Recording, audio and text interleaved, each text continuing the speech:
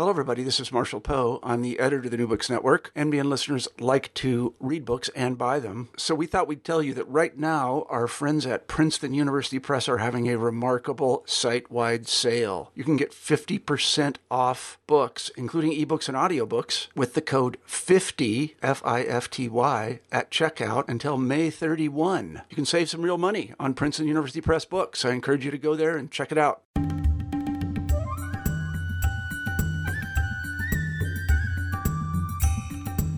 Hi everyone, welcome back to New Books in South Asian Studies. I am Madhuri, the host of your channel, and today we are talking to Professor Debaruti Sen about her new book from SUNY Press, Everyday Sustainability, Gender Justice and Fair Trade Tea in Darjeeling.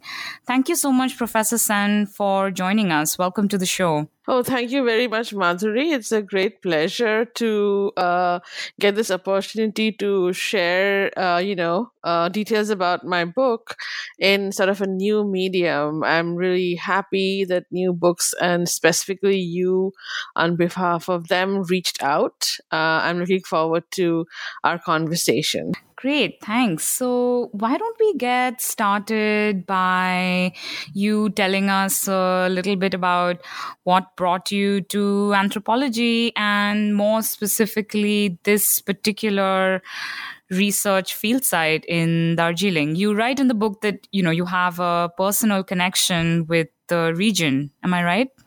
Yes, correct. Well, I guess there are two parts to the question then, one about anthropology and the other about how I went to Darjeeling to do this study. So I was actually a sociologist when I studied in India in the Delhi School of Economics in the sociology program there. And I came to the United States to actually start in a sociology program. However, I did not know that ethnography and field-based studies were not always the centerpiece of all sociology departments. Whereas I was trained in D School, which had a very sort of British social anthropological focus. But the downside of that training was that I wasn't really exposed to real field work. Even to the MPhil stage, we were primarily encouraged to, probably because of the lack of funds, or at least then, not now so much, to focus on secondary database research or archival, and fieldwork was really kind of the purview of PhD scholars. So when I came here, I soon realized in a short time that anthropology was something that would offer me, especially cultural anthropology, which had the fieldwork component. So I transferred to an anthropology program at Rutgers, where I went to school, and I also got a chance to work closely with feminist scholars there at the Women's Studies program. And I was always interested in questions around the use and access of natural resources by minority communities in India, whether it was Adivasis. In my MPhil thesis, I looked at the question of biodiversity conservation, especially around the patents at that time in the early 2000s. So I started looking for questions, things which hadn't been done before in anthropology. And although I have used feminist anthropological methods and sort of a framing in my research, you'll notice that my questions around labor and resource rights also draw from sort of sociology, cultural geography, and many other related fields. So the sociology training wasn't quite in vain. But I really wanted to do some first-hand ethnography, and I really didn't know about the existence of this whole fair trade thing, especially at the small farmer community, which nobody's actually written about before me, especially from Darjeeling. It's much more common in the Doors and in South India, but not so much in the Darjeeling tea industry. So it was all accidental when I first got there. But anyway, the rest is history now. now. So I wanted to also pick a place that would sustain my interest, although I did end up having to learn a new language, which is Nepali, for my field work. I have strong family connections, or I had strong family connections, and I decided to study Darjeeling in a sustained way. And the problem of fair trade and labor organizing, and the book has so many different sort of apertures to the story of Darjeeling, from different vantage points, etc., that it sustained my interest for the last 10 years in writing this book, beginning with my dissertation, and I hope to continue working in the area. But that's sort of, in not so much of a nutshell, my response to your two questions. Great. And, since you began already to talk about the research, before we go into the topic itself, I want to ask you to tell our listeners a little bit more about your methodological approach, right, which you call a feminist longitudinal ethnography. And you point out that, and I quote, the researcher's relationship with her respondents and her presence itself is a palimpsest of power and desire steeped in long histories of exploitations, hierarchies, and differences. And reading that, I thought, this insight in the last 20, 25 years has become fairly mainstream, right, in our discipline. But later on in this particular chapter, you go on to say that, in other disciplines, in other social sciences, this whole idea that objectivity and evidence collection and, the notion of data itself is a very political one, right? And less grappled with perhaps outside our disciplinary confines. So I want to ask if, devoting space to outlining your methodological challenges in the detail that you have, how much of that was about talking to an interdisciplinary audience, and, how you went about challenging some of the preconceived notions in these disciplines outside anthropology. Mm-hmm. Correct. I actually teach in a very interdisciplinary PhD program, which is in conflict studies, development, and peace building. And the methodology, even the qualitative methodology that's taught there in the curriculum and across the board in fields such as those, remain very overtly positivistic. And you're right that, what we as feminist scholars, and especially as anthropologists, treat as given, this whole self-reflexive turn, understanding that we have sort of, response effects on our informants based on who we are materially, socially, and politically.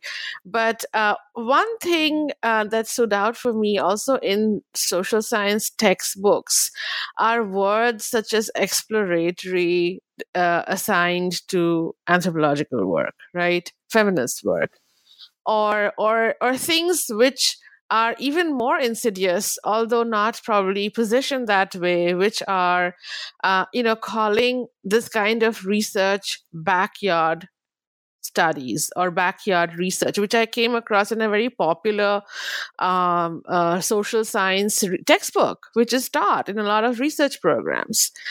And that has a particular history. A person, I guess, who's crunching numbers sitting in his office somewhere in, I don't know, Atlanta, is also in a backyard, sort of. But also, that designation of backyard kind of discounts the complexity of engaging even in one's own country, right?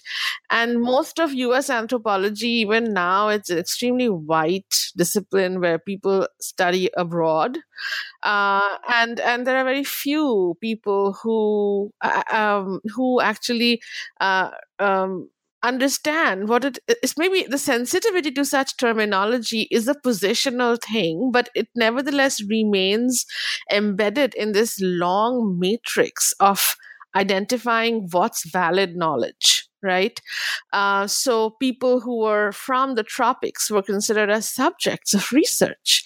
And if we continue to sort of use terminology like backward or I'm sorry, not backward, Backyard but research, backyard. right? It's a rhetorical slip almost.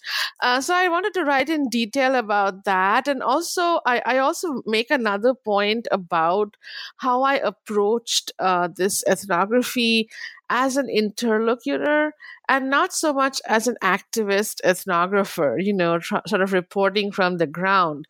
Although I must say that my political leanings are very apparent in my use of transnational feminism and post-colonial feminism in building the theoretical edifice of this work. But I think overtly my approach has been of a researcher who treats their informants as interlocutors across these divides of power and desire.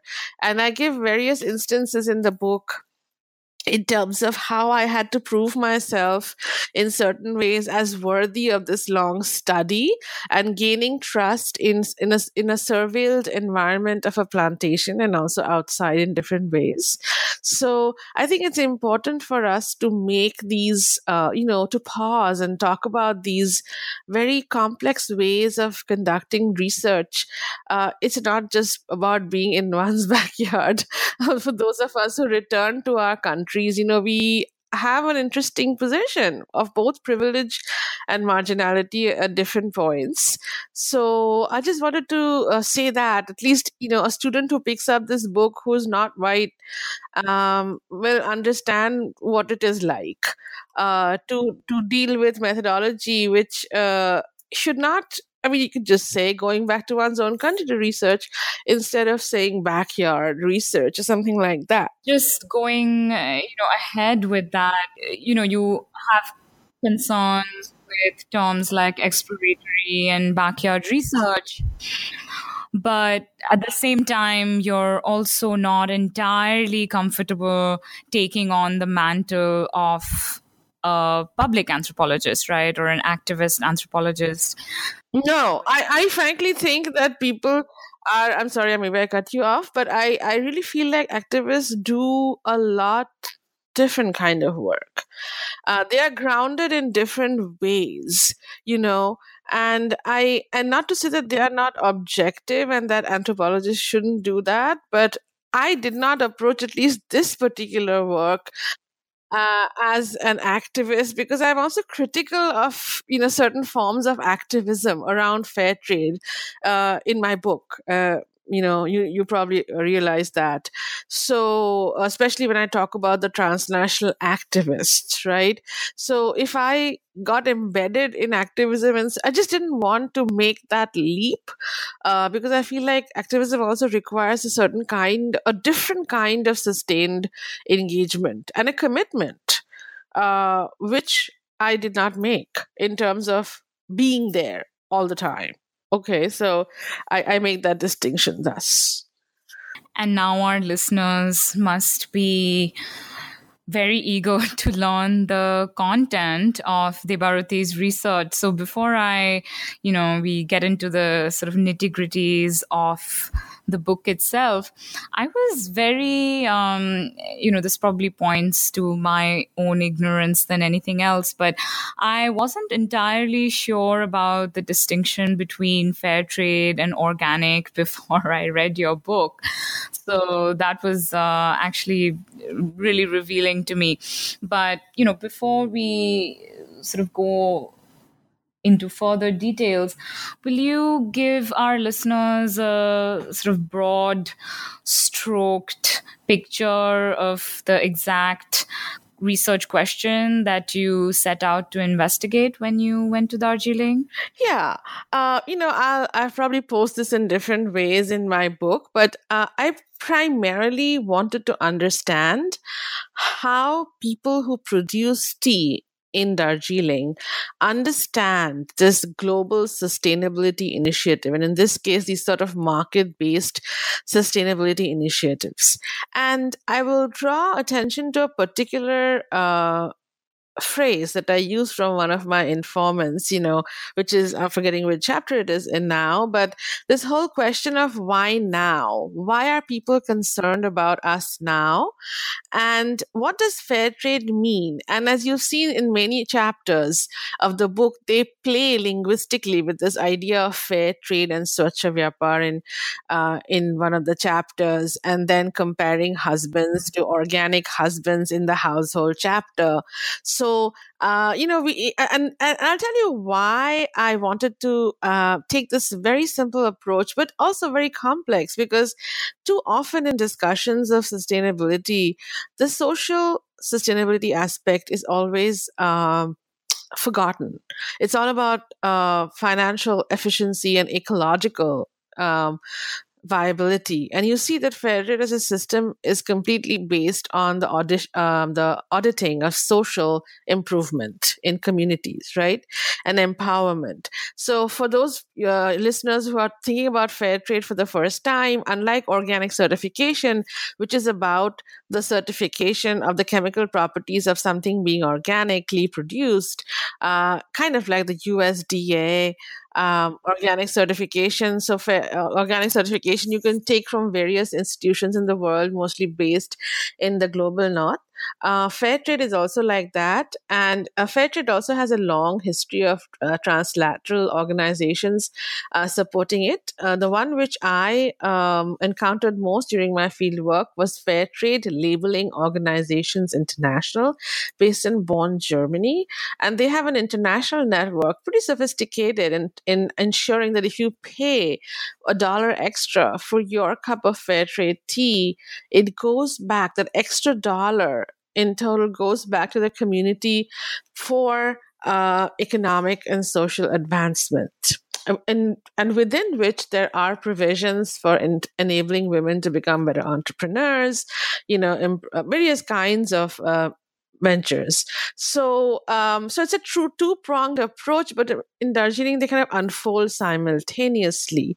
And so for me, it was very important to understand what are people who are producing tea in very different socio-political contexts and economic contexts, even within this tiny area of the world called Darjeeling, are understanding these sustainability drives. And so, I kind of went back and titled my book thusly, saying Everyday Sustainability. I mean, for them, everyday questions of survival, of activism, of care, of provisioning, of being somebody is tied to how they see these ventures either advancing or deterring them from that path. So that, in a nutshell, is sort of the overall approach of this book. And of course, the question also enables a comparative study of plantation workers who are essentially wage laborers living in the old plantations of Darjeeling, and the small tea growers whose numbers officially are unable,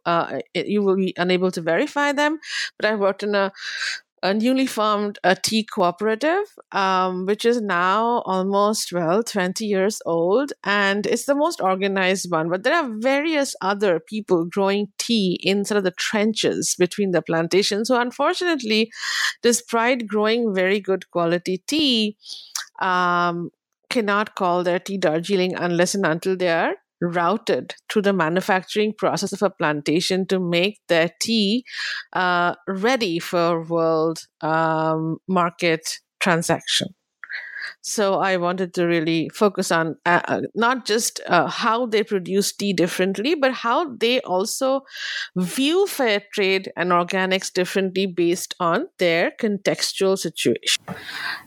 Right. And, I found the comparative aspect of your study so fascinating because, at face value, if you encounter the word plantation, you definitely don't associate it with fair trade, right? I mean, plantation just automatically evokes relationships of exploitation and wage labor.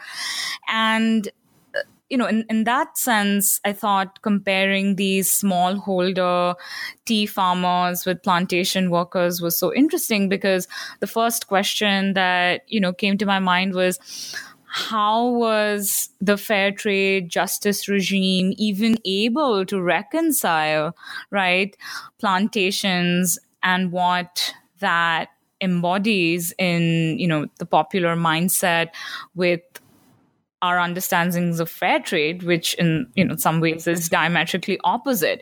So I wanted to ask you a little bit more for our listeners, how that discursive work was actively negotiated and then ultimately reconciled, right? Because for people sitting in Bonn, how was that actually playing out? That's a very important question, and also a very debated one within this sort of fair trade bureaucracy, because there's really a difference between activists and the ones who actually do the drudge work of fair trade, right? So the actual certification they are process, bureaucrats, right? So as opposed to like the student activists, etc. Well, I've come to learn actually my place in the United States in the South. I live in the South now for the last 7 years. It's interesting to think through how the plantation becomes a point of nostalgia and is not so maligned, unlike us who grew up in the colonies.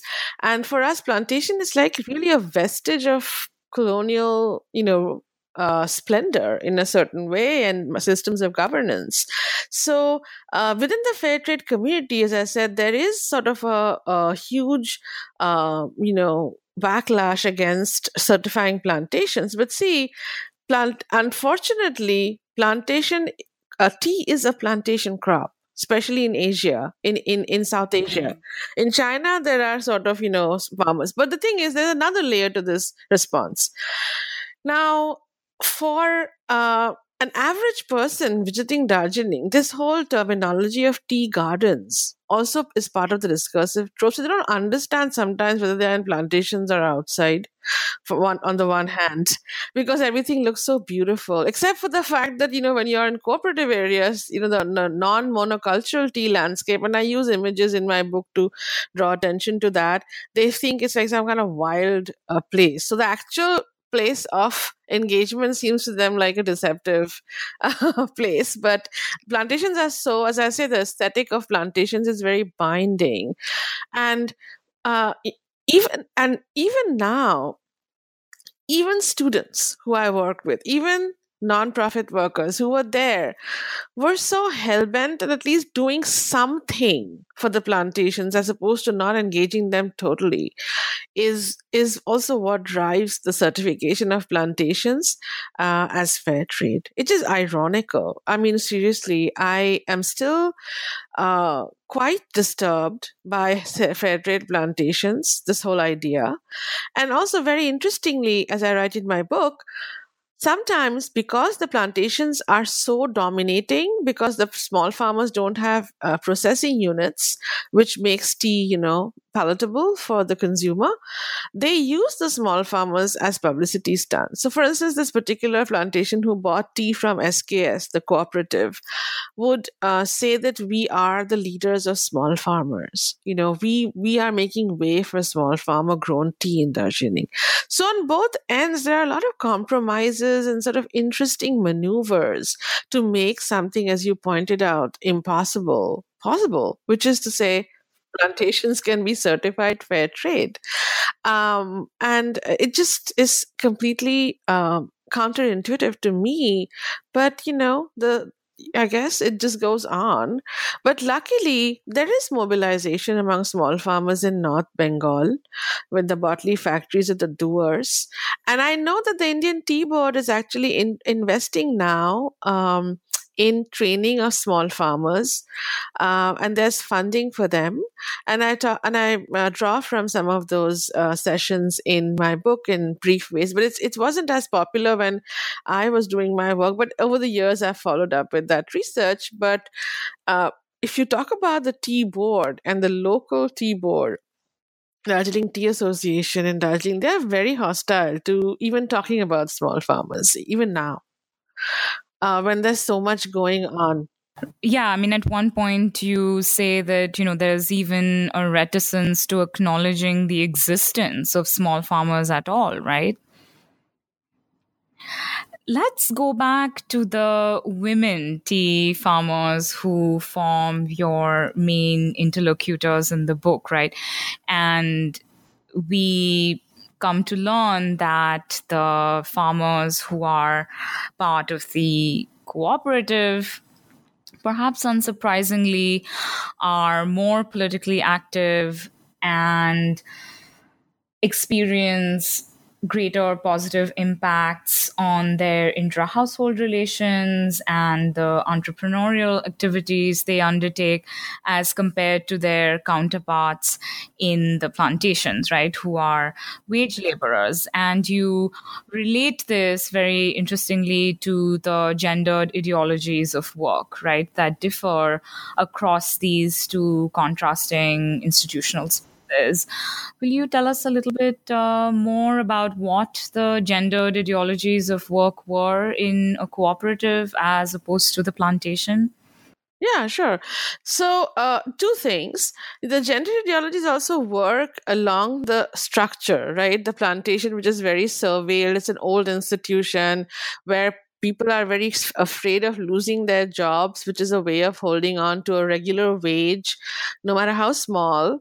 Uh, and there was a lot of precarity in the non-plantation areas. But what strikes me when I first went to work there, what struck me when I first went to work there was that, there's nothing universal as a Nepali women thing in Darjeeling. It really varies based on this Basti and Kaman. Kaman is what they call the plantations and the Basti areas. And like most other upwardly mobile rural households in India, Darjeeling is no exception. The first thing that happens, and it's actually more pronounced in Darjeeling, the gender ideologies around work, especially for women, because women are such a backbone of the local economy, there's sort of an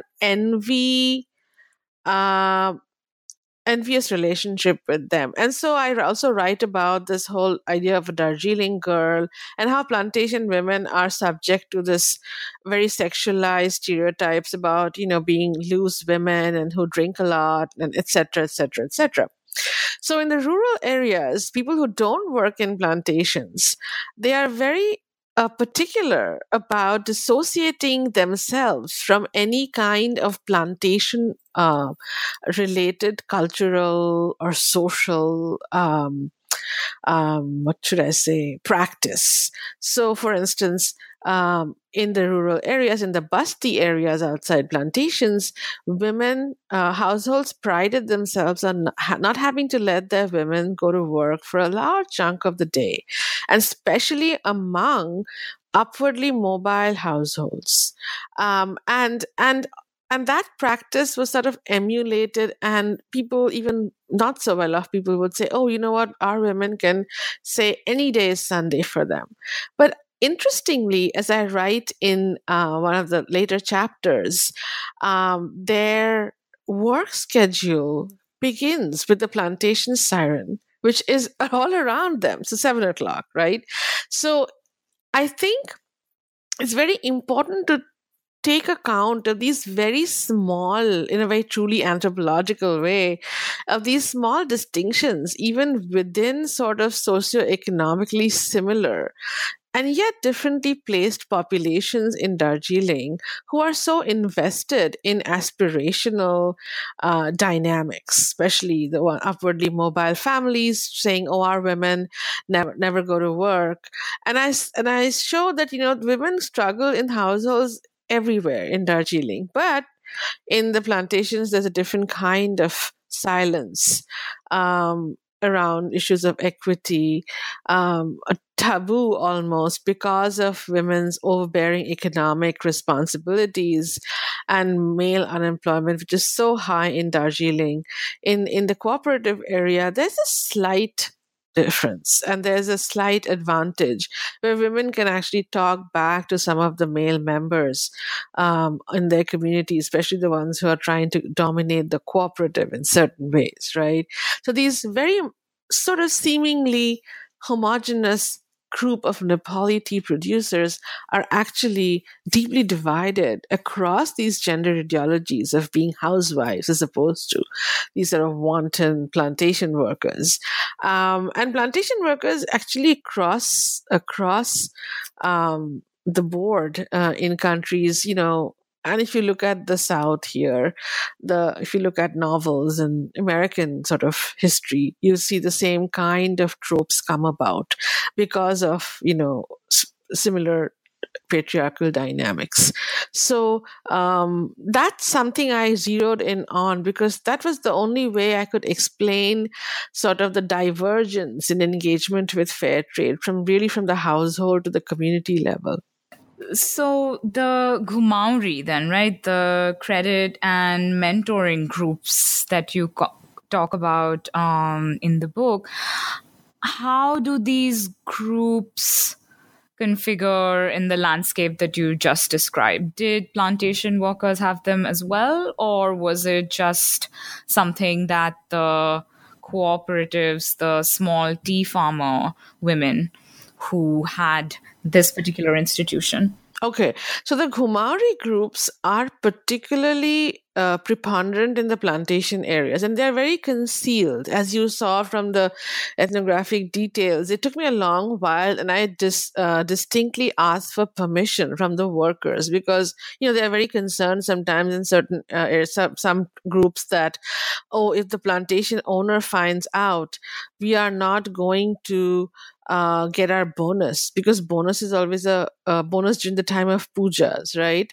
Or Diwali or Dashai for them.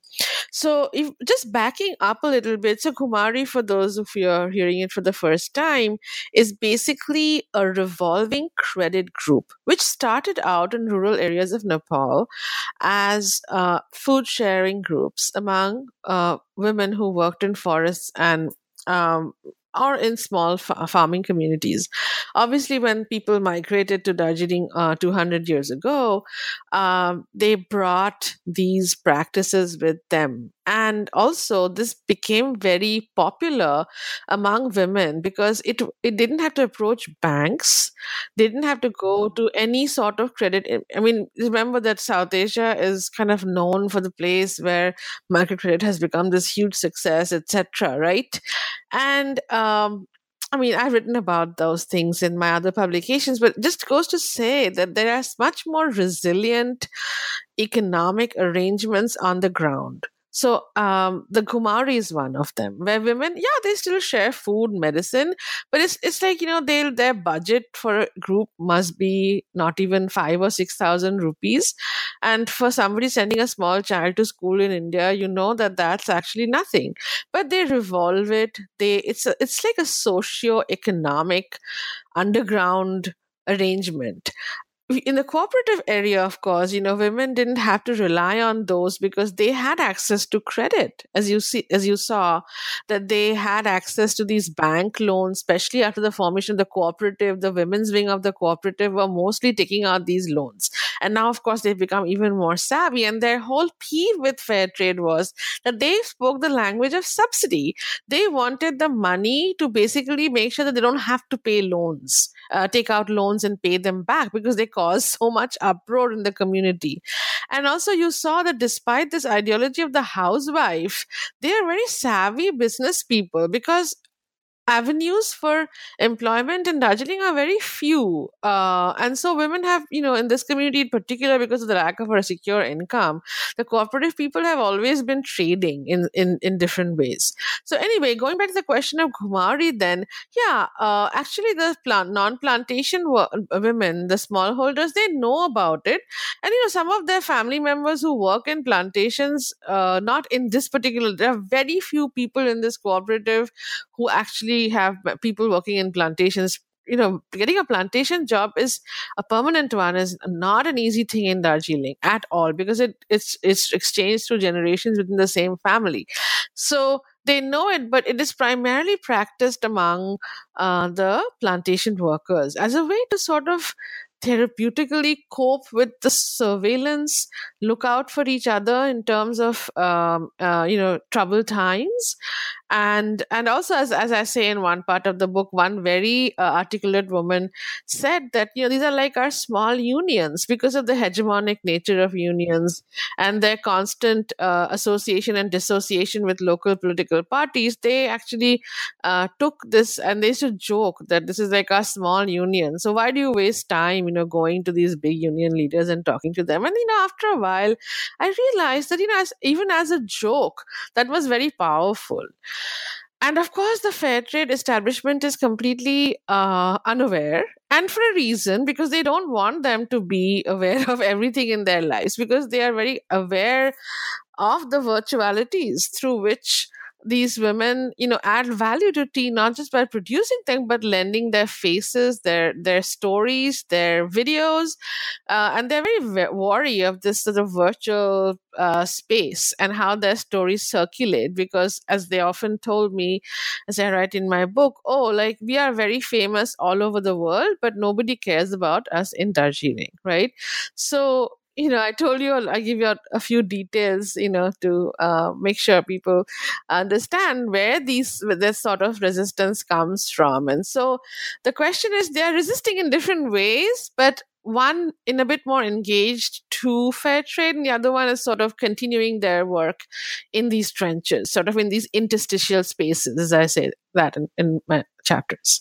So some of our listeners, might perhaps be conscious consumers and committed to purchasing fair trade products, and might be surprised to find in your book that fair trade interventions often inadvertently end up strengthening, right, patriarchal power relations in Darjeeling. And I found that particular chapter very interesting.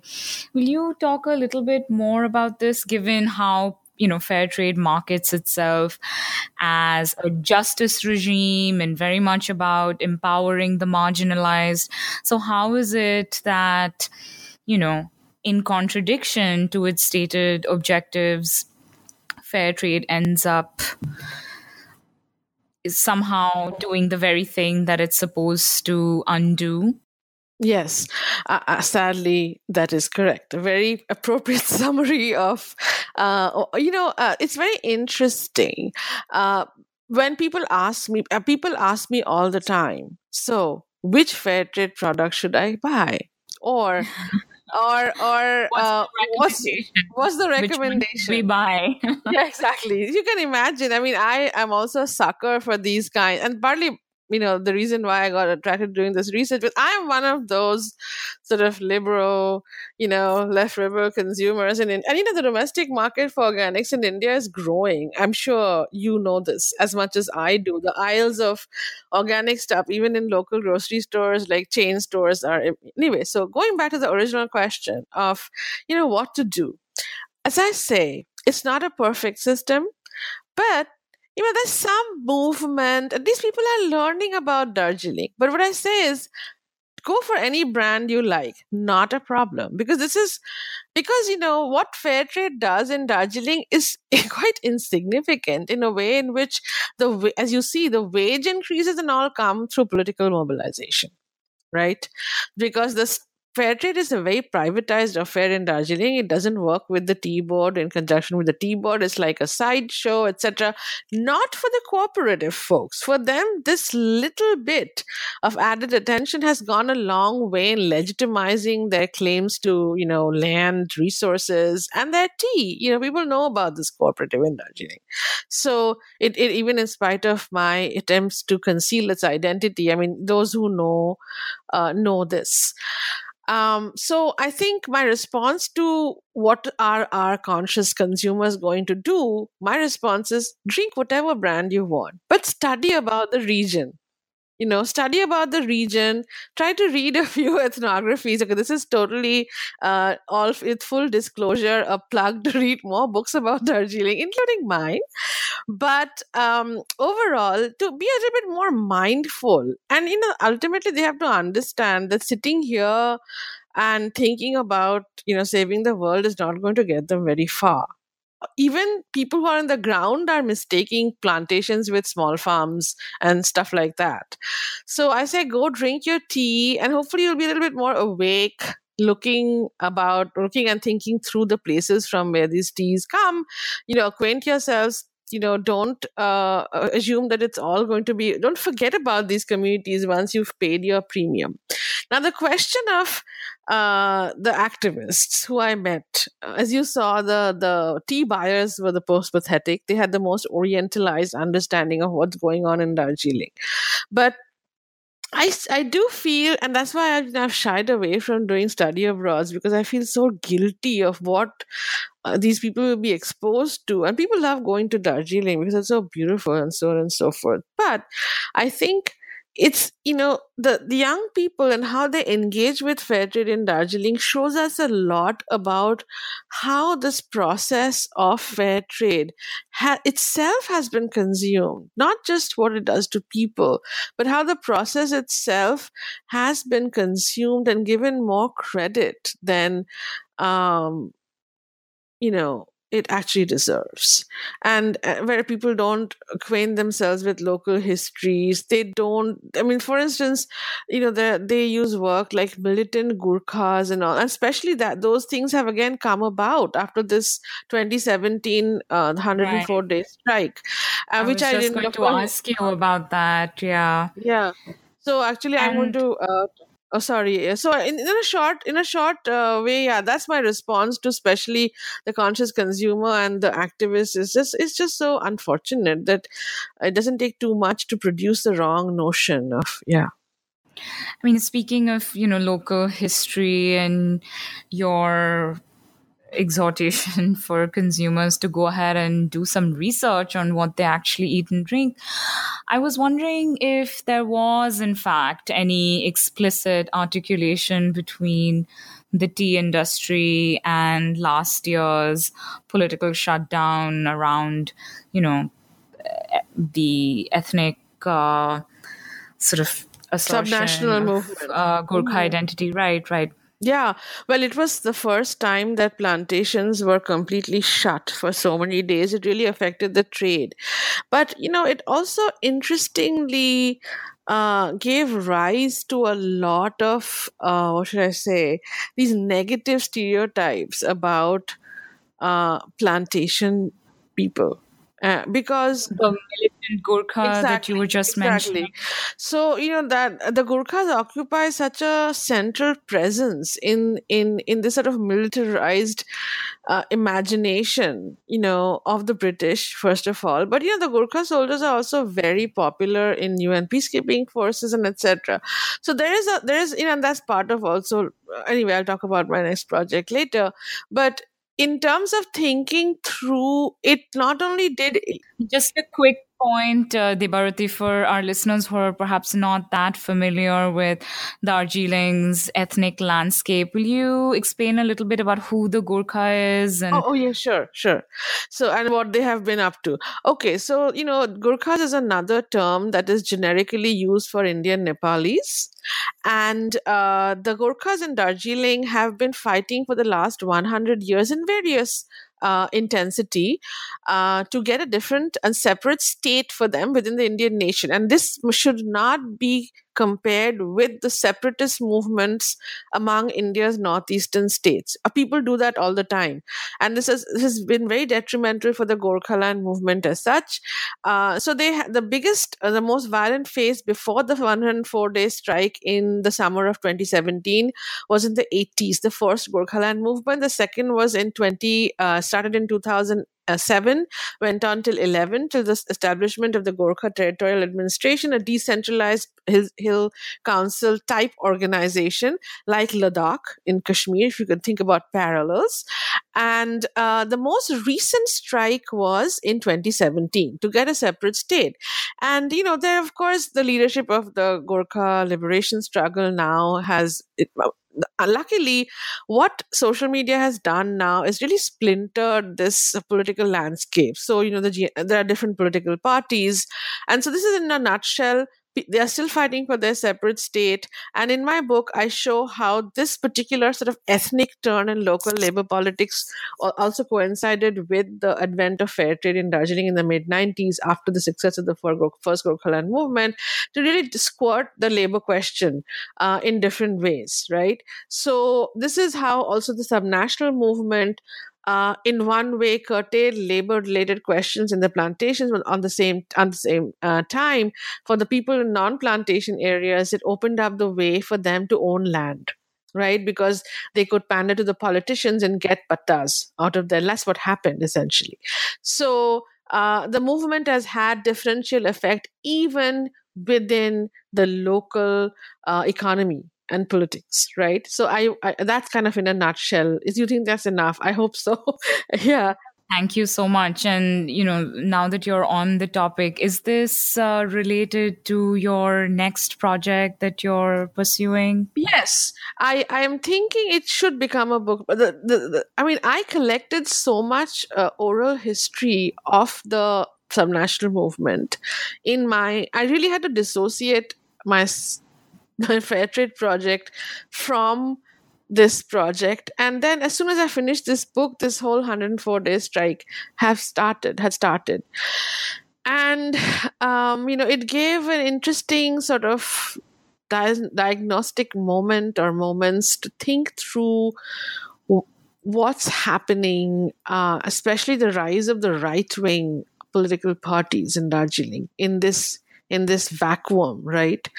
And thinking through the history of militarization and what it has done to contemporary Gorkha politics within India, not a theme talked about really in recent books. So I'm really categorically culling from some of my older interviews and hoping to travel soon to Darjeeling to collect more. And I've actually been, long distance researching. I have some travel restrictions right now. I can't travel to India immediately, but I hope to pursue it for probably a book length project on which I'm calling Subnational Enterprise. Again, looking at women's role in subnationalism over the years. So there are some people I interviewed who are no longer alive, who were part of the first movement. Mm-hmm. And you saw that some of the older plantation workers refer to these political transformations. They've been very active, militant, whatever you want to call it. I never use that word because it's just so misleading, especially now in this sort of political climate. So yeah, that's something that I'm definitely looking forward to working on for the next couple of years. I didn't have to just fell upon my lap, something I've been thinking about, and I've written about it briefly, not in much length, but yes, I'm planning to make it a full-fledged project once I sort of emerge from the halo of having published the first book. Well, Debarathi, yeah, that sounds like a great project. I wanted to thank you for being on the show today. I really enjoyed chatting about this particular book, Everyday Sustainability, Gender Justice, and Fair Trade Tea in Darjeeling. And I encourage all our readers to find out more about where their tea is coming from. So thank you so much, Professor Sen, for being here with us on New Books Network, South Asian Studies. My pleasure. And thank you to you for such a nice conversation. Thank you.